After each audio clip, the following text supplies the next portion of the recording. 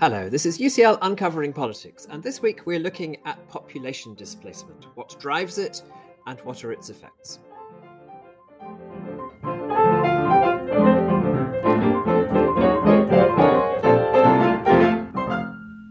Hello, my name is Alan Rennick, and welcome to UCL Uncovering Politics, the podcast of the School of Public Policy and Department of Political Science at University College London. Displacement of civilian populations is a feature of politics in many parts of the world.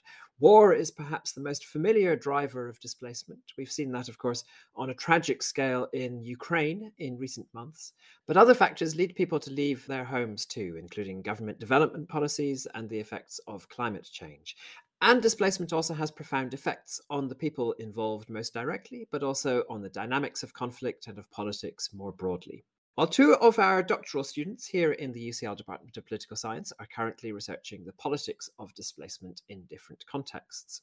Sigrid Weber focuses on how armed actors, including government and non-state forces, respond to population movements during civil war, and she focuses on the recent Islamic State conflict in Iraq as a case study.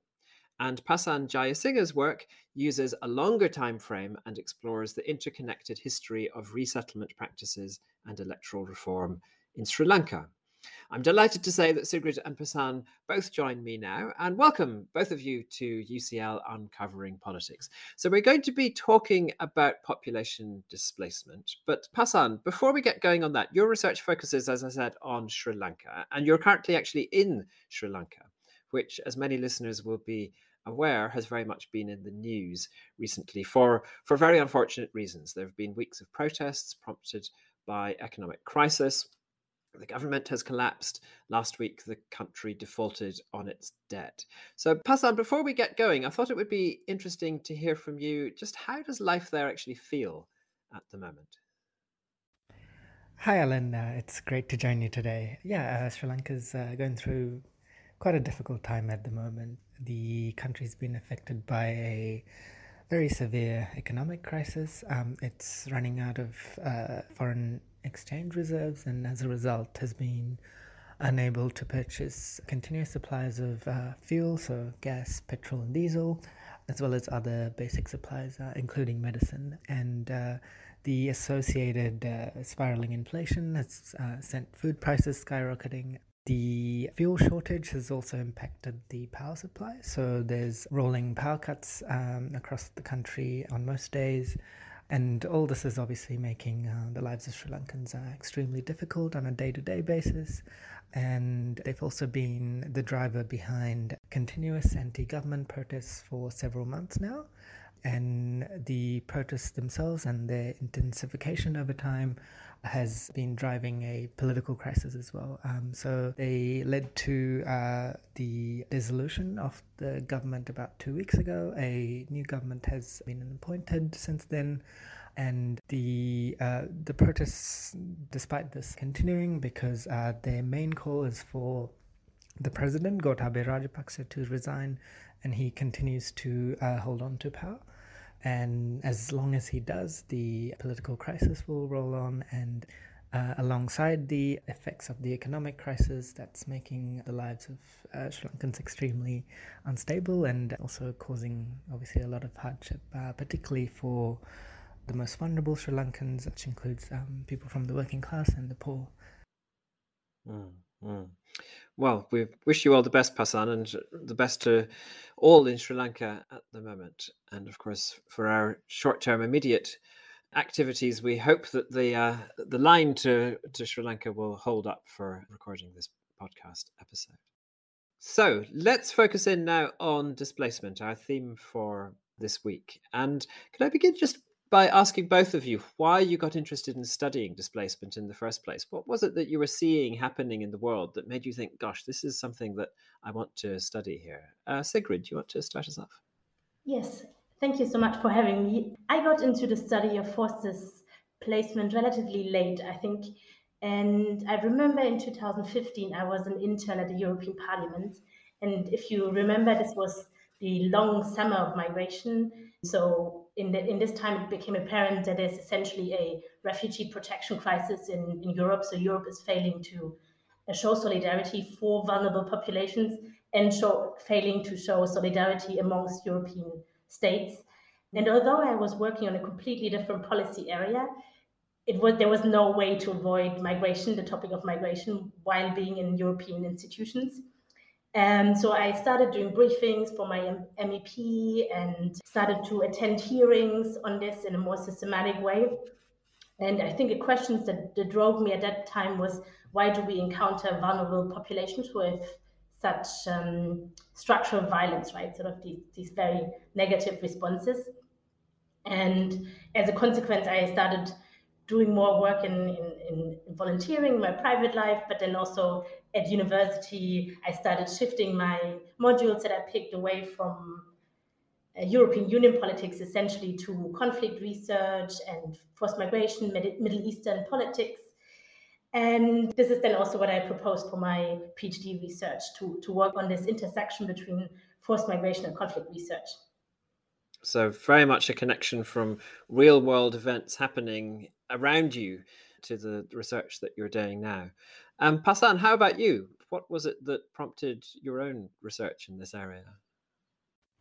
Yeah, I'd say I kind of worked backwards a little bit from my primary interests in a lot of the work I was doing before the PhD, which was around elections and election monitoring. I had arrived in Sri Lanka after quite a long time away and sort of getting to touch with how election administration worked in the country, as well as the broader history of the country. It was quite clear that displacement played a large role in how people participated democratically, but also very broadly how people lived their lives and the trajectories their lives took through displacement, and what that meant for their narratives as citizens, and as people in Sri Lanka. So in that sense, it sort of came together. On a more personal level, I guess my life's been quite defined by migration, I'd say voluntary displacement, but seeing how other people's lives, and especially other Sri Lankans' lives, have been shaped by circumstances that are not so voluntary, kind of made me a lot more interested in displacement and made me want to pursue it in a deeper and academic sense. And so that's how I'm here. It's interesting how the topics that we study in academia so often kind of come through a combination of various different bits of our lives that intersect in some way and produce a focus on particular questions. So the two of you are looking at displacement in the particular studies that we're focusing on today, at least, in very different parts of the world. Sigrid, your work is focusing on Iraq. Passan, yours is in Sri Lanka. Just before we get into that, Sigrid, it would be good to just explore the extent of displacement around the world today and the degree to which this is something that is affecting people around the world. Do you want to just give us some numbers, some evidence on the overall patterns? Yes, I'm very happy to do this. So at the moment, we are experiencing really an age of displacement. So we have constantly growing numbers of displaced people. In fact, the Internal Displacement Monitoring Center has just released their numbers for the last year. So this is the organization capturing numbers of displaced people within their own country. And it is estimated that currently 59.1 million people are displaced within their own country. And to this number, you need to basically add another 26.6 million refugees, another 4.4 million asylum seekers, and then you also have a Venezuelan population. So in total, we're speaking about 82.4 million or even more people being currently displaced around the world. So that's more than 1% of the world population. And wow. This is an immense scale, and it keeps rising. And we're struggling to find solutions in many areas of the world for displaced populations. So it's interesting that you say that it keeps rising. So there's a pattern over time, is there, of this becoming a bigger problem? Yes, I think in a lot of displacement situations, we face the situation that displaced people cannot really return back home, so we don't really resolve the underlying issues. An example for this population is certainly Syria. It's one of the countries having a high number of displaced persons, and they can't really go back into a lot of areas. There's huge destruction. There's still violence going on, and because we cannot really resolve these issues, the stock keeps growing. So countries like the Democratic Republic of the Congo or Syria really make up the huge proportion of these displaced populations. And can we understand why this displacement happens? So Sigrid, your work is focusing on Iraq, and I think it's fair to say, but correct me if I'm wrong, that displacement in Iraq is very much a product of conflict, which I guess is the sort of the standard kind of displacement or source of displacement that we have in mind. Do you want to say a bit more about just what has led to displacement of people in Iraq? Yes, so Iraq is a typical case for conflict-induced displacement. This is about 80% of the all displaced people in the world that is currently displaced because of conflict. We see, however, rising numbers of more environmental displacement.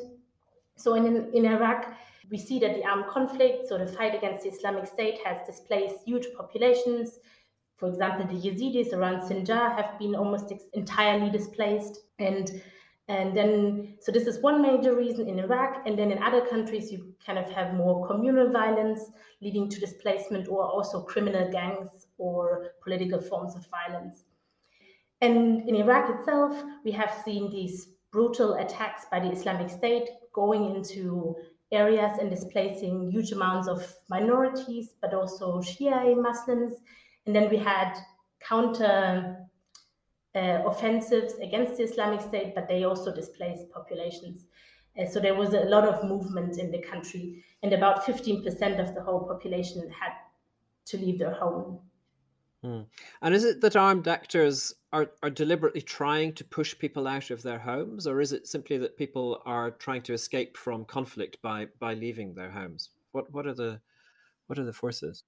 This is a great question. So in early academic research, we usually just looked at the connection between violence and displacement. So as violence goes up, displacement goes up.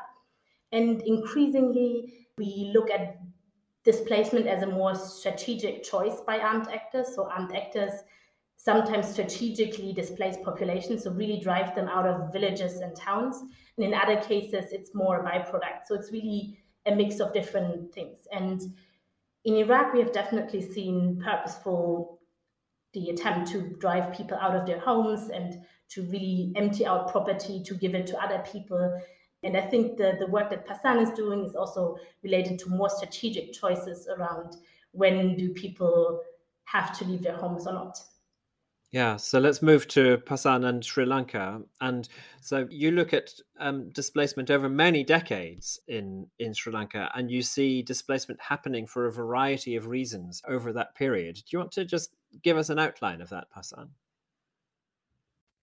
Yeah, so if you look at the history of displacement and resettlement in Sri Lanka, you can see that these processes have been occurring for a very long time, even before the country became an independent nation state, which happened in 1948 when British colonial rule came to an end.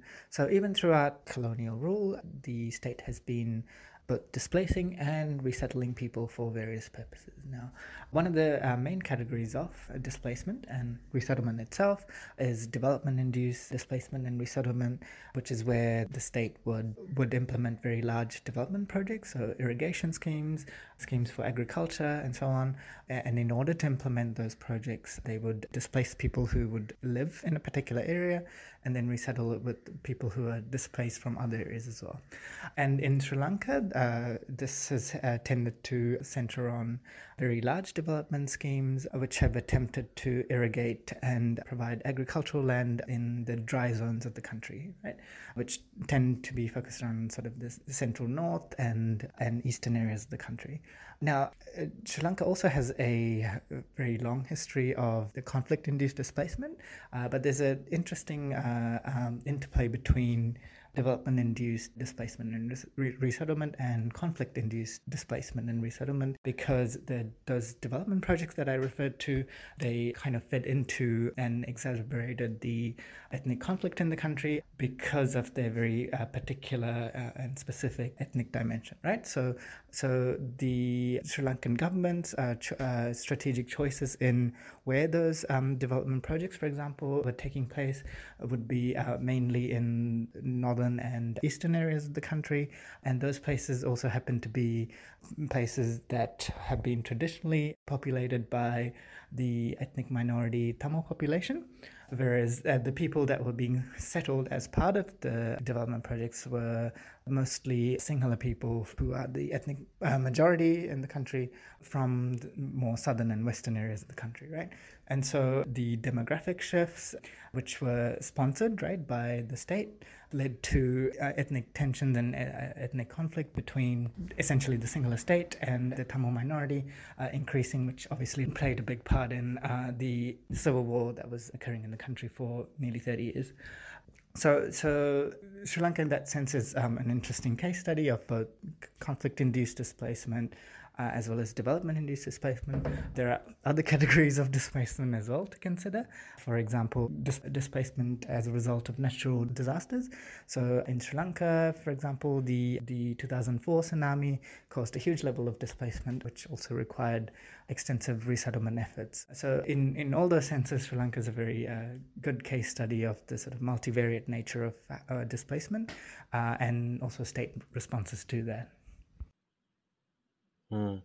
So when displacement happens as a result of conflict or as a result of natural disaster, then we can very clearly see that it's an involuntary process. When we're talking about displacement through resettlement for development, just how far is that a product of coercion? Presumably governments are claiming at least that these are voluntary programs of people moving for new opportunities. How does that work, or how did it work in Sri Lanka? Yeah, looking at the element of voluntariness or consent in resettlement processes, you can see slight changes in how that's been conceptualized over time. So some of the historic, very early resettlement schemes, the people that were being resettled basically had no choice in terms of firstly being chosen as resettlement subjects, right? But also in terms of where they were eventually resettled to. And so the government would essentially offer them a plot of land and be like, well, good luck, right? And in that sense, the government justified that level of coercion by pointing to the supposed benefits of resettlement, right? So poverty alleviation, increasing agricultural output, and so on. And there you can also see the intersection between resettlement for development processes and also poverty itself, where these resettlement options were being provided to people who were, very poor and who were also landless, right? And so it was a way for the government to sell a particular idea of national development and of poverty alleviation and so on. Now, as these schemes became more and more formalized domestically, but also internationally, the kinds of ideas of consent or voluntariness also evolved.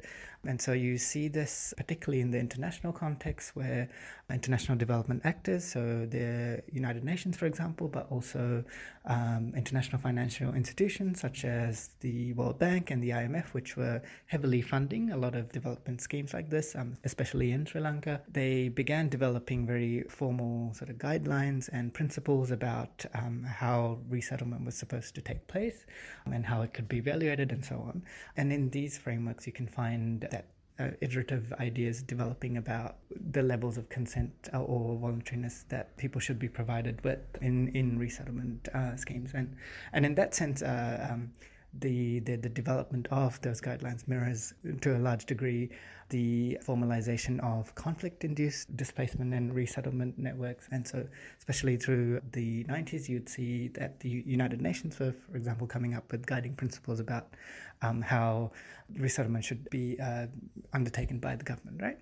And so you can see the idea of consent or coercion kind of changing over time, and in so much as conflict-induced displacement and resettlement and development-induced displacement and resettlement are different in that the development one is more of a proactive government policy, right, compared to the conflict-induced one, which is more reactive. You can conceptualize those two as being different in that sense, but in terms of the level of voluntariness, it's, overall, it's not one that is particularly high, and, that degree of lack of consent or coercion built into resettlement processes is also something that, drives a lot of the sort of negative social impacts that are created by resettlement programs that are undertaken by governments. Very interesting. Thank you. Sigrid, let's turn to the effects of displacement. In your work, you're focusing on impact, particularly on the dynamics of conflict. Do you want to just explain what your hypotheses there are, what you're kind of looking for, what you're interested in here, and then perhaps move on also to how you go about exploring and testing those hypotheses? Yes, let me maybe quickly start with the motivation for this. So what we see in the world is that people get displaced due to conflict, and then they flee to a location, and then they have to flee again because violence catches up with them. And these cycles of violence and displacement, they are a big issue because it's really hard to reach the populations if they keep having to move with humanitarian aid or assistance. And I'm trying to understand why these repeated cycles of violence emerge. And for that, I had an initial look into the academic literature, especially on the reasons why armed actors would attack civilians in the first place. And then there's a whole other literature on conflict contagion that explains why violence spreads from one location to the other. And I'm sort of using these two strains of literature to think about why would armed actors catch up with these displaced populations and attack them again. So why would we see that there's a correlation between population movements and conflict going up on the micro level? And then I'm essentially developing this theory of strategic choices by armed actors, who to attack and when. And I'm essentially arguing that there's this tragic effect that when populations move in civil wars, so move through war zones, we will see either violent responses by the territorial ruler or the territorial challenger. Maybe it's best to make an example. So what we see in Iraq is, for example, that Sunni Arabs had to flee Islamic State-held territory towards Kurdish territory. And we, in some locations, saw that the response to this was that the Kurdish Peshmerga forces responded with violence and tried to push out these Sunni Arabs out of Kurdish territory, essentially in an attempt to keep the firm grip over their own territory. And so I'm basically saying, and I'm trying to show in the paper that territorial rulers can have these incentives to push away population groups that they don't want to have in their territory. And then I'm equally also thinking about territorial challengers, so armed groups that currently don't hold a specific territory. And here I'm basically saying that they often also use violence against displaced populations moving into this territory in order to spoil the local order. Again, making an example, we've seen that Boko Haram has often attacked IDP camps to create disorder, and we've also seen Assad bombing rebel-held areas into which IDPs fled, so internally displaced persons fled. So, and I'm really trying to disentangle these dynamics. When do challengers and rulers attack moving populations, and when do they become moving targets? Moving on to the question, how do I actually do this, right? Yeah, so this is fascinating in your research. You use these are really kind of basic questions that you're getting at, but you use some very advanced political science methodology in order to pursue them. Yeah, I mean, it's part of the process is a lot of data collection. So what I essentially did is I first had to think about, okay, which territory was held by which actor over the months of the Islamic State attacks and the violence. So from 2014 to 2018, I essentially coded monthly levels of control in different areas of Iraq. And then I also collected, based on news articles from different sources, event data on where did armed actors attack civilians in general, and more specifically displaced populations. And then I collect a lot of additional data on sort of spatial covariates, so how well populated is the area, what is the geography of the area, and I put all of this together in a data frame, and then I'm doing a spatial regression analysis. So I'm trying to understand how the number of displaced people and which kind of groups are fleeing, so which ethno-religious groups are fleeing. I'm trying to use this as an explanatory variable to explain incidents of violence. Thank you for explaining that so clearly, because there's lots of complicated maths and so on going on behind the scenes there, but that you gave us a really nice description, so thank you. And crucial question always, what do you find? Yes, so I do find the support for this sad fact that displacement often leads to violent responses. So displacement destinations in civil war zones are more likely to see violence.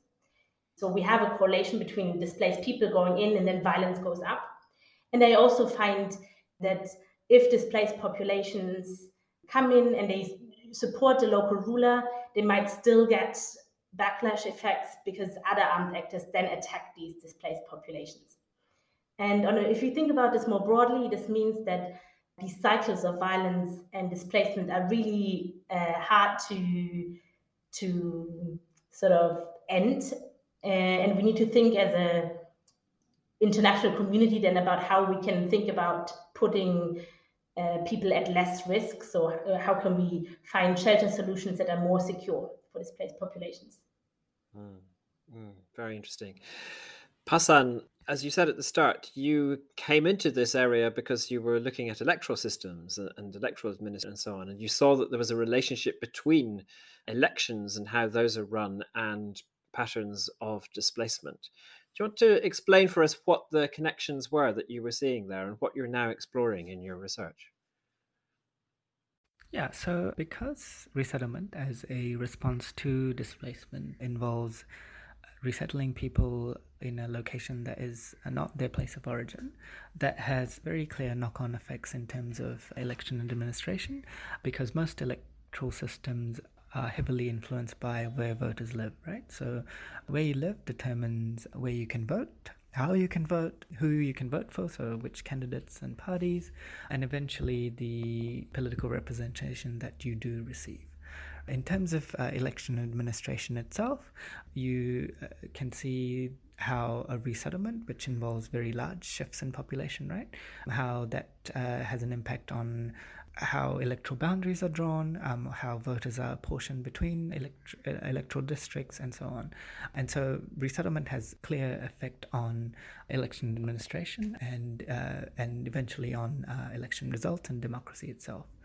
So in the Sri Lankan context, this can be seen being played out through some of those development schemes that I mentioned earlier, which involved very large shifts in population, but also eventually as the civil war got underway with the resettlement of people displaced by conflict. Now, when you look at those development schemes particularly, because of their highly ethnicized nature, right? So the government was resettling ethnic majority Sinhala people from the south of the country into northern and eastern areas of the country, which had been traditionally populated by ethnic minority Tamil populations. That had the effect of essentially creating new electoral districts that provided Sinhala political representation, as well as diluting the sort of Tamil political representation in other electoral districts, right? And this can be very clearly seen in election results for under first past the post, where in very clearly demarcated electoral districts, you can see Sinhala electoral districts popping up in northern and eastern areas, as well as the sort of levels of Tamil political representation also being impacted by that. So over time, you'll see that the levels of ethnic representation changing as a result of these resettlement policies. Now, there's an interesting caveat or dilemma to this in the Sri Lankan context, because in the late 70s from the late 70s onwards, Sri Lanka switched to a more proportional representation-based electoral system across the country for national elections to the parliament, but also to local body elections. And PR-based systems are meant to be more difficult to manipulate geographically because of the sort of compensatory effects that they provide. And so part of my research is looking at how resettlement has affected election administration under these proportional representation-based systems as well, and whether the ethnicized effects of resettlement and election results that you saw earlier under first past the post, whether they can be seen under the PR systems as well, and what that has meant overall in terms of ethnic representation and ethnic political representation, and what that obviously means for democracy in the country. And where are you in the research at the moment, Pasan? You're in Colombo. You're speaking to us from Colombo. Are you doing field research on these points at the moment? Yeah, so at the moment I'm focused on gathering data to sort of establish the empirical effects of resettlement and election administration policies in Sri Lanka. So looking at archival research, but also things like delimitation reports. I'm also hoping to speak to stakeholders involved in these processes to sort of further corroborate the research. So, yeah. So getting your hands dirty with research on the ground. Sigrid, where are you in your own project? So I'm at the end of my PhD, so there's a little bit of time left, and I need to write up my research and put it all in a dissertation. So that's one big task. And more concretely, I've talked today a little bit about my research on how armed actors respond to displaced populations. And one of my chapters looks a little bit more into how host communities themselves respond to displacement. And I'm currently working with two brilliant co-authors on a pre-analysis plan to understand a little bit what motivates host communities in the Democratic Republic of the Congo to help displaced populations, and what in turn motivates displaced populations to settle down and integrate into resource-constrained host communities in the Kasai region. So this is what I'm currently working on mostly. Fascinating. That's great. So two reasons for optimism there. One is that you were a final year PhD student, but you're still smiling. So those listeners who are early in the PhD journey can be reassured that it's possible to still be smiling at the end. But also great that you're kind of moving to the next stage in the causal process, if you like. As you said, your research so far has shown that we need to understand better how host communities respond. And that's exactly what you're going on to, and thinking about how we can cut those cycles of violence triggered by displacement. Great stuff. Well, thank you so much, both Sigrid and Pasan. It's been really interesting talking with you about these projects. We've been discussing parts of your PhD dissertations. Alas, those are not publicly available yet, but we'll be watching this space. All being well, they'll both see the light of day before too long. Next week, we have a very special episode with our new colleague here at UCL, Professor Mark Steers. Mark's latest book, Out of the Ordinary, How Ordinary Life Inspired a Nation and How It Can Again, is a manifesto for a new, kinder and more rooted politics. And at the end of the month, Mark will be launching the new UCL Policy Lab as its inaugural director. So we will discuss the book, the lab, the nature of politics, the role of social science research in contemporary society, and much else besides. It promises to be a fascinating discussion. Remember to make sure you don't miss out on that or other future episodes of UCL Uncovering Politics. All you need to do is subscribe. You can do so on Apple, Google Podcasts, or whatever podcast provider you use. I'm Alan Rennick. This episode was researched by Connor Kelly and produced by James Cleaver. Our theme music is written and performed by John Mann. This has been UCL Uncovering Politics. Thank you for listening.